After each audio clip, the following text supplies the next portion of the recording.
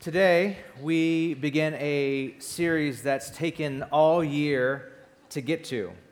If you're with us at the beginning of the year, we said we were devoting a year exploring what it meant to live into authentic community. And the first half of the year, we said it would kind of feel like it's going slow because we were trying to build the inner capacities to have some hard conversations on difficult topics that would come up the second half of the year.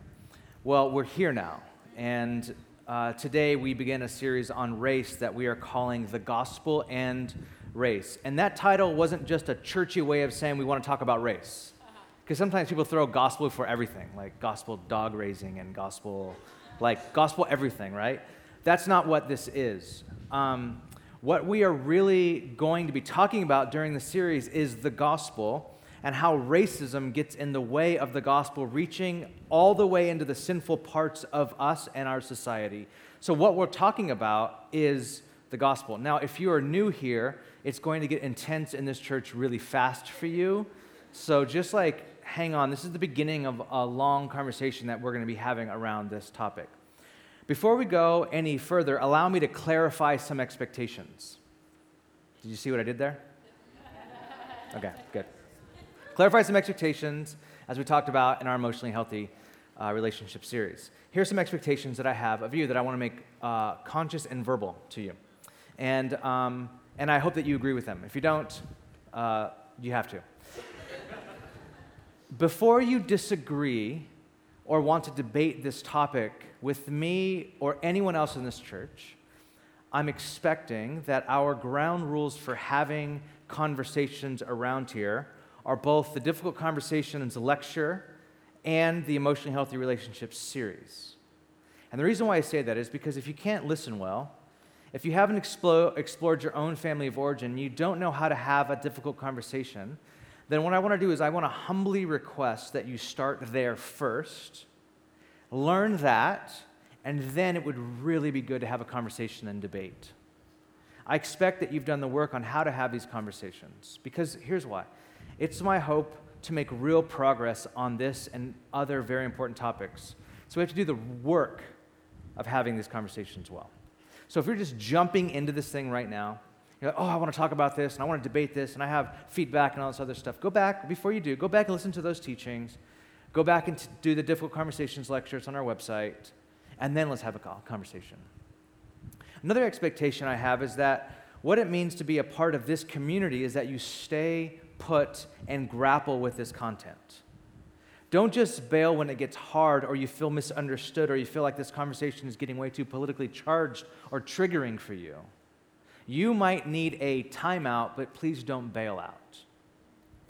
The last expectation is, and I'm deeply aware that those who feel marginalized and sinned against in the area of race, there's tension here, but I'm going to ask that we carry the expectation of grace.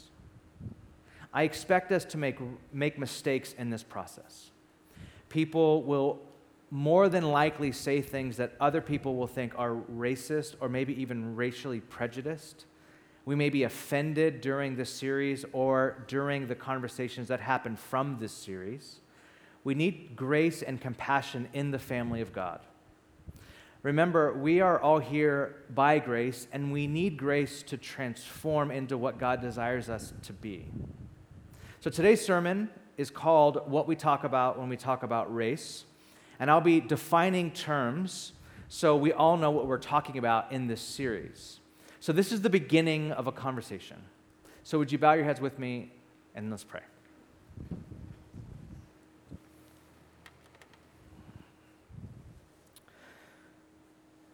Lord, first I want to submit all of my own capacities to you, my mind and my heart, my voice, everything in me. I want to submit to you and ask that you would anoint me. I desperately need your help, especially navigating these waters here. I want to pray for our church and the things that are even coming up when we even say that we're talking about this subject. I know we come from all different sides and all have a story and a background and all of that stuff. And I just pray we would all sit under your scriptures, your Spirit and truth, God. And you would hit us with that in a way that it begins to transform us.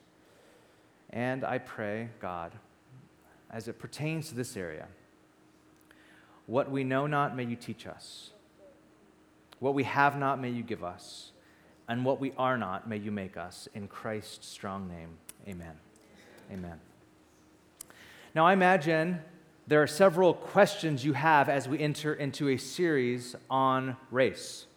Questions like, why are we doing a series on race?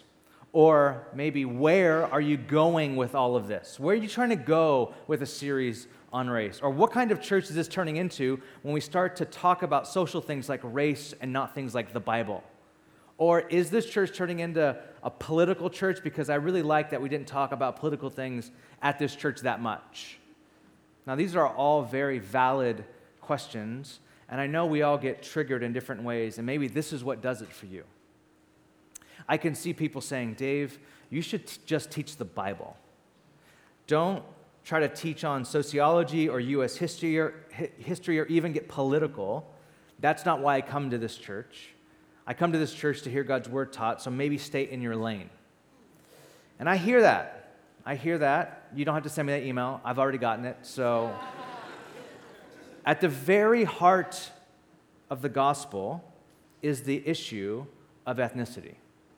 Before the early church started debating Christ's divinity, the Trinity, atonement, or whatever, it wrestled with the implications of the gospel on the race relationships in their sociological context.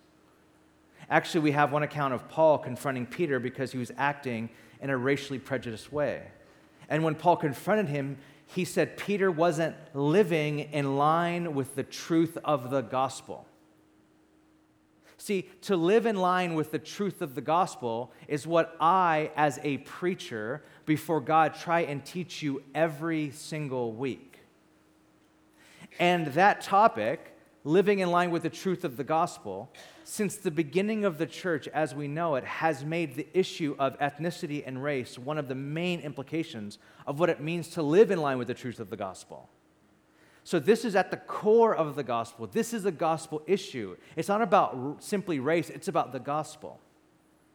Well, then, having said that, you might say, well, then what took you so long? And that, too, is a good question. Why are we just talking about this now? The church has been around for 10 years. Why are we just talking about this now from the pulpit? Why are we just doing a series right now on race? Well, I think I've taken for granted that our eldership is and has been a multi-ethnic, multiracial group, and that our church has been technically multi-ethnic from the beginning. For example, our elders, I'm Latino and a quarter Asian. My mom is Mexican from Mexico, and my dad is half Mexican, half Chinese. Tarek is Egyptian. His parents are both Egyptian. Kevin is black, parents both African American. Wilson is Chinese, parents both Chinese. And Joe, our token white guy, is South African. Our staff is also ethnically diverse and multiracial and has always been that way. And like I said, our church is technically multi-ethnic. From our all-church survey, and what I mean by technically multi-ethnic, sociologists use the term multi-ethnic when a church reaches this benchmark, the 80-20 rule. That means one ethnic group cannot make up more than 80% of the church or worshiping community. For Christian churches in America, only 2.5% of Protestant churches qualifies as multi-ethnic. Our church is a multi-ethnic church. We are technically, according to the survey, multi-ethnic. But that alone will no longer do. See, I want to be a part of a church where we are peacemakers. We learned last week that people who avoid conflict and difficult but necessary conversations are not peacemakers. They are false peacemakers. See, real peacemakers disrupt false peace and do the hard work of moving towards reconciliation. That's our biblical mandate. That's the tradition of Jesus, to disrupt, and I hope to disrupt false peace pastorally, but still to disrupt false peace and move towards reconciliation. And there is no greater healing and peacemaking work to be done in our nation than around race. And what that requires for us is that we disrupt some false peace. And we, as followers of Jesus, should be the place where Christ's kingdom has come, and his will is being done in this area as it is in heaven. Now, you might ask, well, what is it going to be like in heaven? Revelation 5:9, when Christ is revealed in Revelation, it says, and they sang a new song, saying, "You are worthy to take the scroll and to open its seals, because you were slain, and with your blood you purchased for God persons from every tribe and language and people and nation. And you have made them to be a kingdom and priests to serve our God, and they will reign on the earth." The heavenly vision is a multi-ethnic, multiracial reality where we are all together reigning on the earth. That's the heavenly vision. That's what in San Francisco as it is in heaven means. That is what we must start working towards today. But for that to happen, we have to do a few things. For that reality to start breaking into the here and now, we have to do a few things. A few things that the gospel has done since the beginning. And I want to start doing tonight. That is, we have to name walls and we have to tear down walls. We have to name some walls that divide our nation, our city, and even our church, and we have to start tearing these walls down in Jesus' name. In Ephesians 2, we're going to do more in-depth study on Ephesians 2 next week. But in Ephesians 2, Paul is naming the walls that divide and showing how Christ tears them down. And he says this in his conclusion, Ephesians 2:11, "Therefore, remember that formerly you were Gentiles by birth and called uncircumcised by those who call themselves the circumcision, which is done in the body by human hands. Remember that at that time you were separate from Christ, excluded from citizenship in Israel, and foreigners to the covenants of promise, without hope and without God in the world. But now in Christ Jesus, you who were once far away have been brought near by the blood of Christ. For he himself is our peace, who has made the two groups one and has destroyed the barrier, the dividing wall of hostility, by setting aside in his flesh the law with its commands and regulations. His purpose was to create in himself one new humanity out of the two, thus making peace, and in one body to reconcile both of them to God through the cross, by which he has put to death their hostility. He came and preached peace to those who were far away and peace to those who were near, for through him we both have access to the Father by one Spirit." Paul here is naming the wall of hostility between Jew and Gentile, a wall that you and I today would call racist prejudice, hostility between two groups of people that were different. Paul names the wall of hostility. He names the things that divide.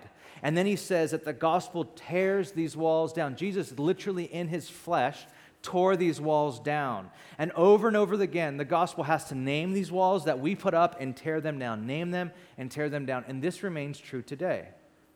With gospel motivation and gospel power, we must not be afraid to name the walls we don't often see, especially if you are part of the dominant white culture. And we have to do the work, the gospel-motivated work of tearing those walls down. That's the hope of this series. Our hope is to see the walls, to start naming the walls, to start being aware of the walls of racism or racialization or cultural identity, and then with gospel power, work to tear them down in our own hearts, in our own community, in our own city, and in our world. So tonight, let's start naming some walls.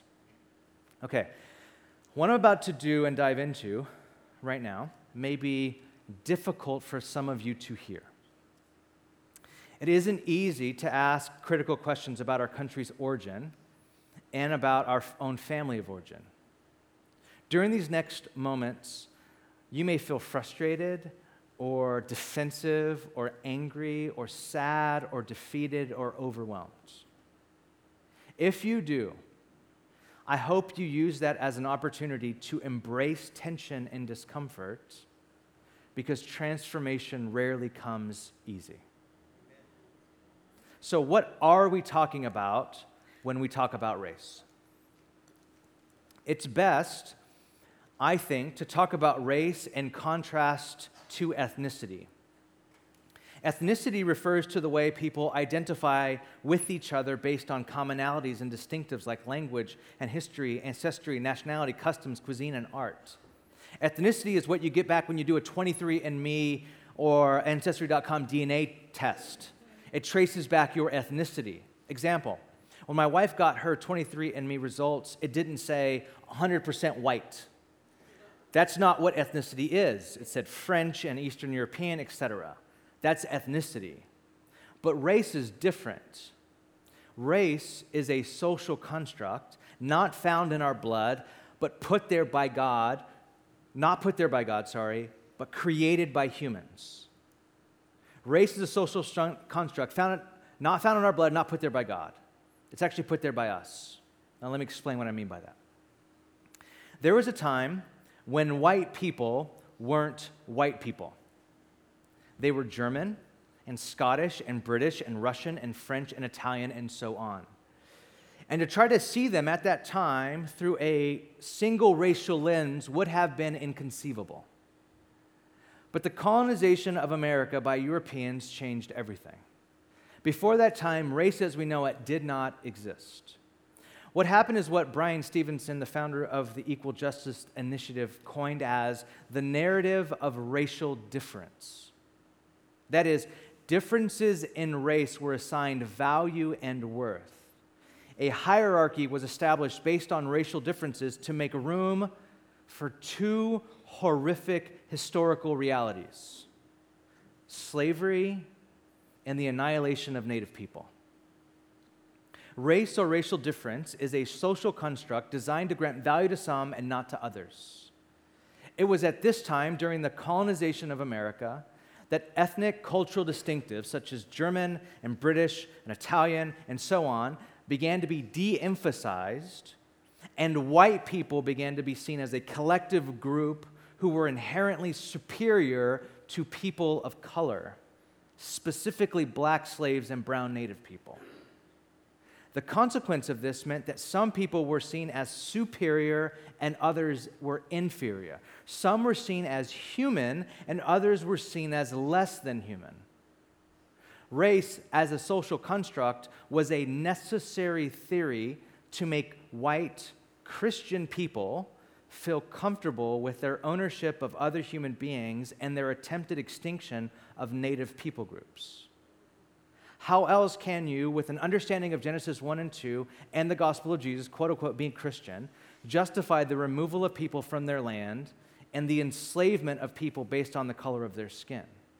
The only way you can do that is you must make them less human than you. And this is exactly what we see happen in our history. For example, the Declaration of Independence, which you will hear a lot of coming up on July 4th, says this: "We hold these truths to be self-evident, that all men are created equal, that they are endowed by their Creator with certain unalienable rights, that among these are life, liberty, and the pursuit of happiness." This is a noble vision, at least for men, right? A noble vision. It even has the words like Creator, like we're created equal. I mean, this is Imago Dei. We read this, you're like, oh my gosh, this was kind of like a Christianish nation. Like they believed in Creator, they believed that we're created, we believe that we're created equally. This is kind of noble.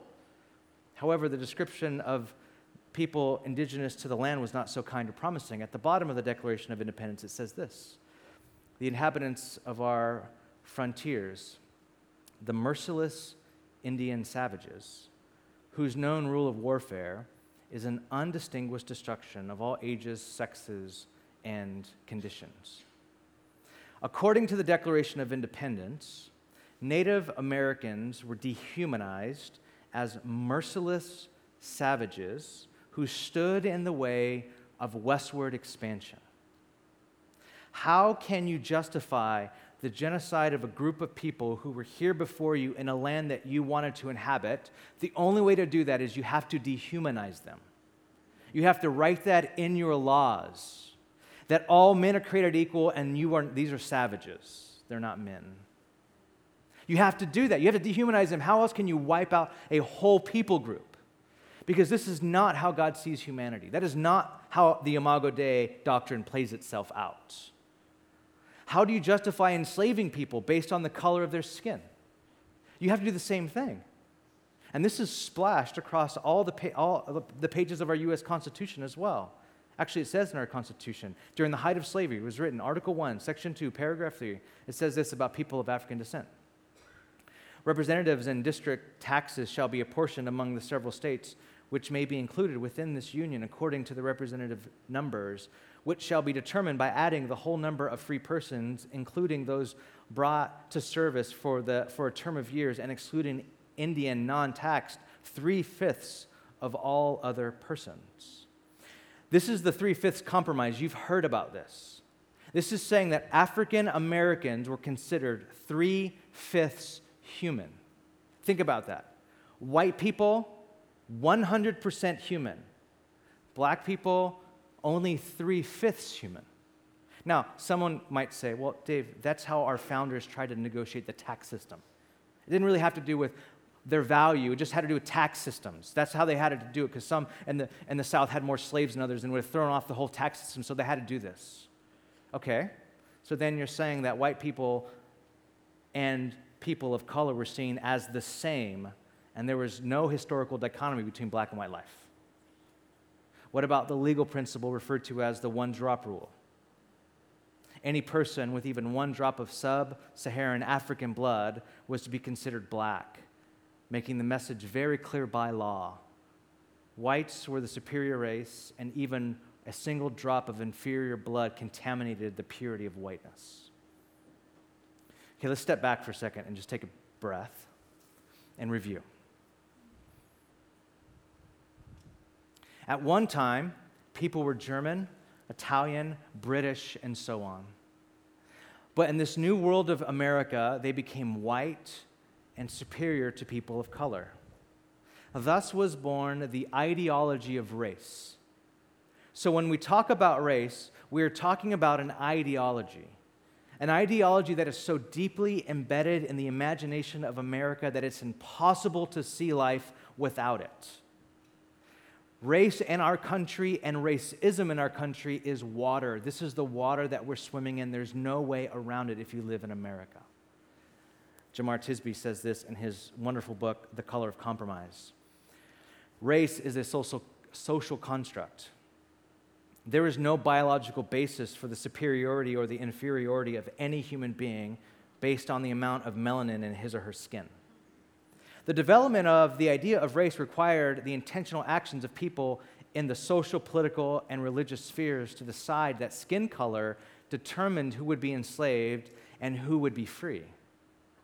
Over time, Europeans, including Christians, wrote laws and formed the habits that concentrated power in the hands of those they considered white, while withholding equality from those they considered black. Race is a socially constructed system based on skin color to give inherent value to some people and not to other people. That's race. Now, if that's race, you might ask, what is racism? Racism is a system of advantage based on race. You can't and I can't get around racism in America. It is the water that we swim in. And I'll talk more about this in 2 weeks from today. Now, what I want to do is here, step back. Let's step back again and name this wall now. I just kind of tried to name a wall. I try to make you see a wall. And let's call this wall American history. So we have to name the walls that divide us. And this wall is American history. That's what we're trying to name this wall. Okay, in order for the gospel to work, we have to see the walls, name the walls, and with the gospel power, tear down these walls, right? And so let's name this wall. We'll call this wall American history. And by history, I don't mean it's in our past, like it's over with and it has no bearing on our present. No, that's not true. That won't do. Remember the sermon from a few weeks ago about family of origin? I had a lot of feedback on how helpful it was for people. Like, oh my gosh, I knew that my family of origin factored into it, but I didn't know how biblically it worked its way out, and it was really helpful for me. Okay, so let's remember this series from family of origin a few weeks ago. We said that our families have a way of living inside of us. That we are not just an autonomous self, that we are impacted by what's going on in our family going back a few generations. That we have history in our blood and in our bones. And that patterns and whole life scripts have been passed down to us, and we live out of them today without even being conscious of it. The same thing is true about our culture's history and our nation's history. It lives inside of us. It lives in our systems. It lives in our city. It lives in our economics. It lives in our education.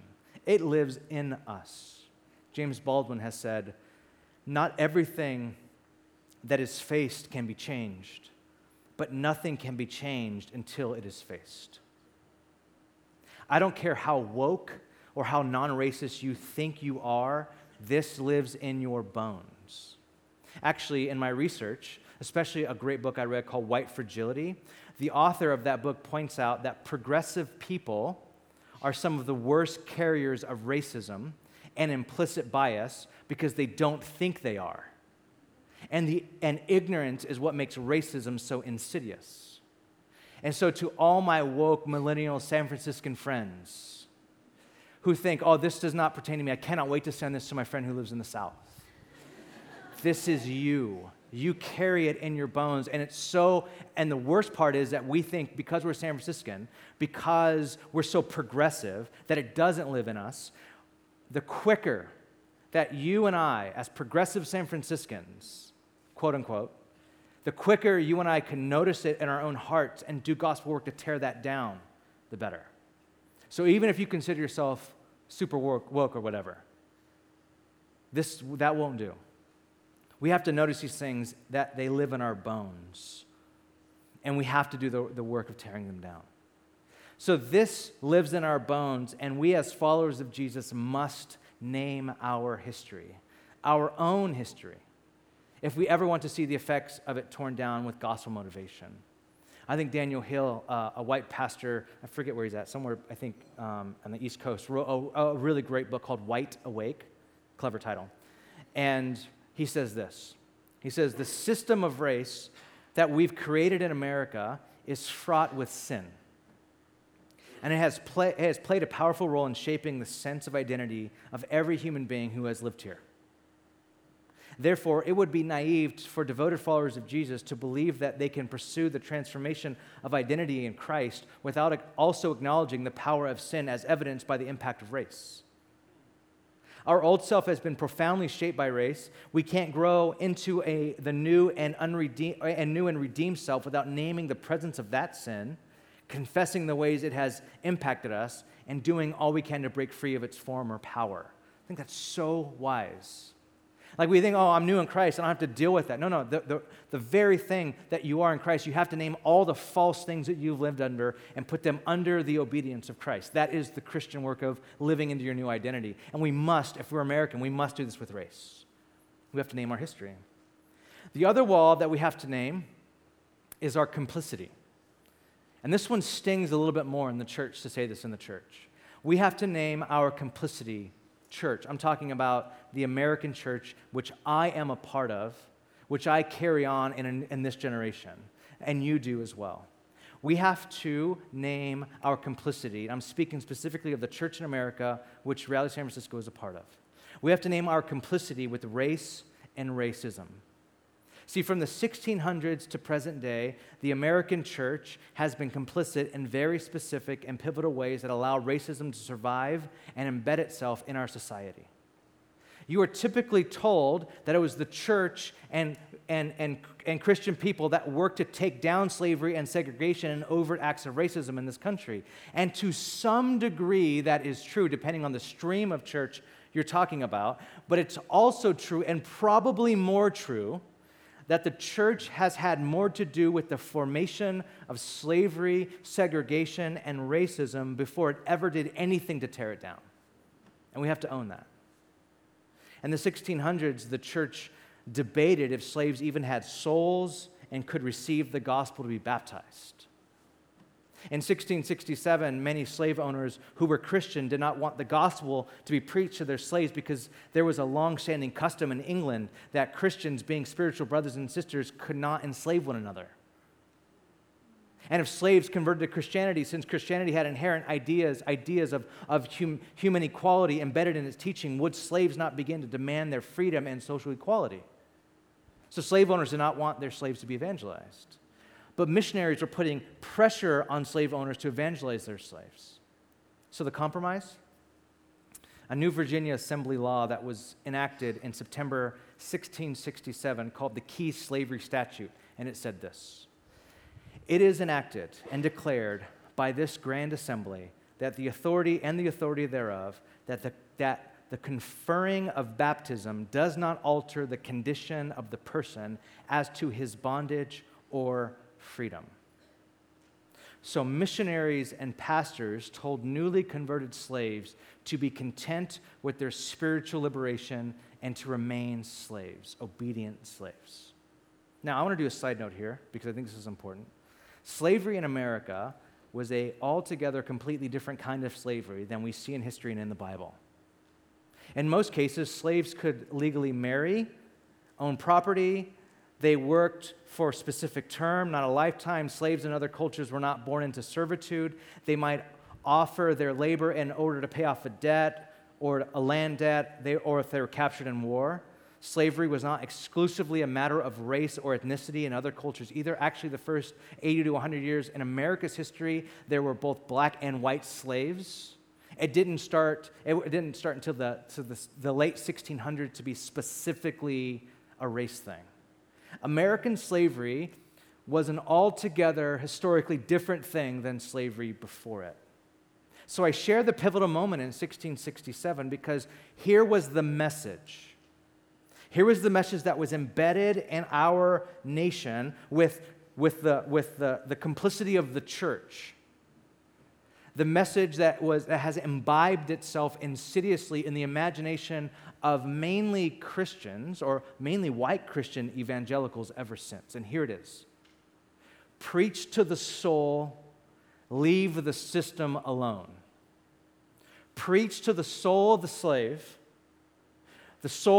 owner, the soul of people, but leave the system alone. This happened through the First Great Awakening. Jonathan Edwards and George Whitefield, leaders in the Great Awakening, one of America's greatest revivals, both of these leaders owned slaves. For example, to show you how this preach to the soul, leave the system alone worked itself out, George Whitefield, early on in his ministry, denounced slavery, but later on, by the late 1740s, he had purchased a plantation in the South and bought slaves to work in it, so that all the profit from this plantation, since he didn't have to pay for labor, could go to supporting a Christian orphanage ministry. He went on to Georgia to petition for slavery and said that, quote, "Georgia can never be a flourishing province unless Negroes are employed." And by employed, he didn't mean paid, he meant made use of. The point being, there was a system, a financial, economic, social, political system. Leave the system alone because the system works, but we can use the system for Christian stuff. We could preach to the soul of slaves, but don't mess with the system. We can use the system to support Christian ministry, but don't mess with the system. Let's use the system to our advantage to fund Christian missions. Preach to the soul, leave the system. And so it went. From the antebellum era through to the Civil War, from the Jim Crow era through to the Civil Rights Movement, from lynchings to bombings and every other unthinkable thing in between, the church has been complicit in this lie: preach to the soul and leave the system alone. On Good Friday, 1963, Martin Luther King Jr. was jailed in Birmingham, Alabama, for leading peace marches and boycotts in Birmingham. King called Birmingham the most segregated place in the whole country. While he was in jail, 8 white pastors wrote Dr. King a letter, published in the newspaper, advising him and his team to depart and to let the community handle the race relations for itself. The letter was actually really reasonable. It contended for civil rights, remedies should actually be pursued through the courts instead of boycotts and marches. Actually, it's the reasonableness of the letter that reveals the underlying problem with the church's complicity with racism. Dr. King's response letter, famously known as a letter from Birmingham jail, he writes this, quote, Dr. King says, "I have heard numerous religious leaders of the South call upon their worshipers to comply with a desegregation decision because it is the law. But I have longed to hear white ministers say, follow this decree because integration is morally right and the Negro is your brother. In the midst of blatant injustices inflicted upon the Negro, I have watched white churches stand on the sidelines and merely mouth pious irrelevancies and sanctimonious trivialities. In the midst of a mighty struggle to rid our nation of racial and economic injustice, I have heard so many ministers say, those are social issues which the gospel has nothing to do with. And I have watched so many churches commit themselves to a completely otherworldly religion which made a strange distinction between bodies and souls, the sacred and the secular. What is Dr. King saying? He is saying, I am tired of hearing since 1667, preach to the soul and leave the system alone. I'm tired of that. But the system is what Jesus came to destroy. Ephesians 2, again. For Christ himself is our peace, who has made the two groups one and has destroyed the barrier. If Christ has destroyed the barrier, I would hate to stand before him and to be a part of what it meant to rebuild that barrier. He's destroyed the barrier, the dividing wall of hostility, by setting aside in his flesh the law with its commands and regulations. What is that? What Paul is saying is that Jesus in his flesh took in the system that were separating two groups of people, and in his body destroyed the system. His purpose, why did he destroy the system? Why did he destroy the legal system that divided Jew and Gentile? Why did he do that? His purpose was to create in himself one new humanity out of the two, thus making peace. And in one body to reconcile both them to God through the cross, by which he put to death their hostility. Jesus is after making a new family, one new family, a new race of people called Christian, called the family of God. And he wanted this so desperately that he allowed the hostility between the Romans and the Jews to be the earthly reason why he was killed and put to death on a Roman cross with a Jewish crowd who yelled, "Crucify." Jesus is that serious about this. He is serious about this one race thing, this one new humanity thing. And what we must do, especially those who live in the dominant culture, and my white family, I'm speaking directly to you right now. I'm going to ask you to take on the work of listening and doing some work. I'm going to ask you to take on some reading, some thinking, some conversation around this, but mainly to spend time listening.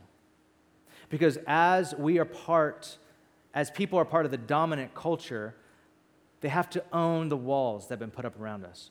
And as I'm a part of the church culture that has been complicit with this, I have to own the walls that have been put up through my spiritual lineage. And we have to name these walls that have been put up around us that have built systems of racism for some to have advantage to the oppression of others. Jemar Tisby, again, in The Color of Compromise, history and scripture teaches us that there can be no reconciliation without repentance, there can be no repentance without confession, and there could be no confession without truth. So I'm going to ask you to start doing some work. So where do we go from here? Well, I think to enter into these conversations well, we have to do some reading. We have to do some listening.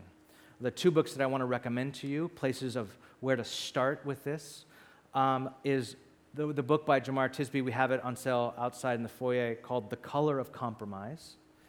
And then the book by Daniel Hill called White Awake.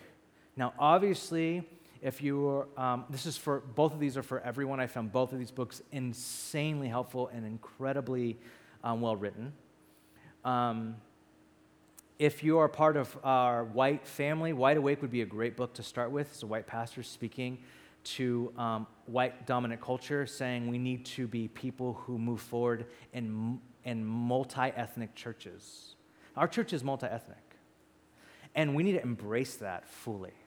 We need to fully embrace that our church is a multi-ethnic church and want to see expressions of our multi-ethnicity work its way out in every part of our church. Color of Compromise is a book about how the church in America has been complicit with racism. It is a hard book to read because it's so heavy, but he writes it so well that it's not that hard to read, if that makes sense. Lastly, we live in a culture of outrage.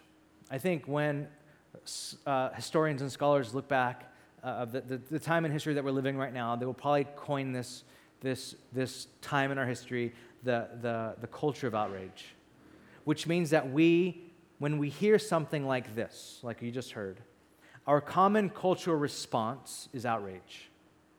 We want to look with disgust on our country. We want to hate our current administration. We may even want to outrage against the pastor for saying this kind of stuff in the church. You may be outraged against me, and you're like, Dave, America, love it or leave it, bro. You can't do this. Like, that might be the outrage that you're feeling right now. But what outrage does is pushes the problem out there. It's their fault. It's the fault of the pastor for talking about this stuff in church. It's the problem of the current president. It's the problem of white people. It's a problem of policy. It's a problem of economics. The problem is out there. That's what outrage does. Outrage is building a platform and community on what you hate. But all that is doing is allowing you to avoid what must happen inside you first. We must all begin with personal confrontation. I think that there is a place for outrage and there's a place for outcry. There is a place for it. And I want us to get to that place. But before we start doing that out there, we must be confronted in here, all of us. We can so quickly move to, I know there's people in here that want to move immediately. What are we doing about this? You know what we're doing about this? We're sitting in this moment and we're lamenting. We're owning our history and we're repenting and lamenting over it. And we might sit here for a while and we're going to learn it and we're going to be aware of it. But what are we doing? That's what we're doing right now. Some of us want to go on to the next thing or outrage or trying to figure out the plan to solve this thing. Let's just first let the Holy Spirit confront us. We must sit with how the Holy Spirit wants to confront us today about what we believed, about how we see the world that is not in line with how Jesus sees the world. And we have to lament. I've done a lot of lamenting, and we have to repent. Let's do that now. Would you bow your heads with me?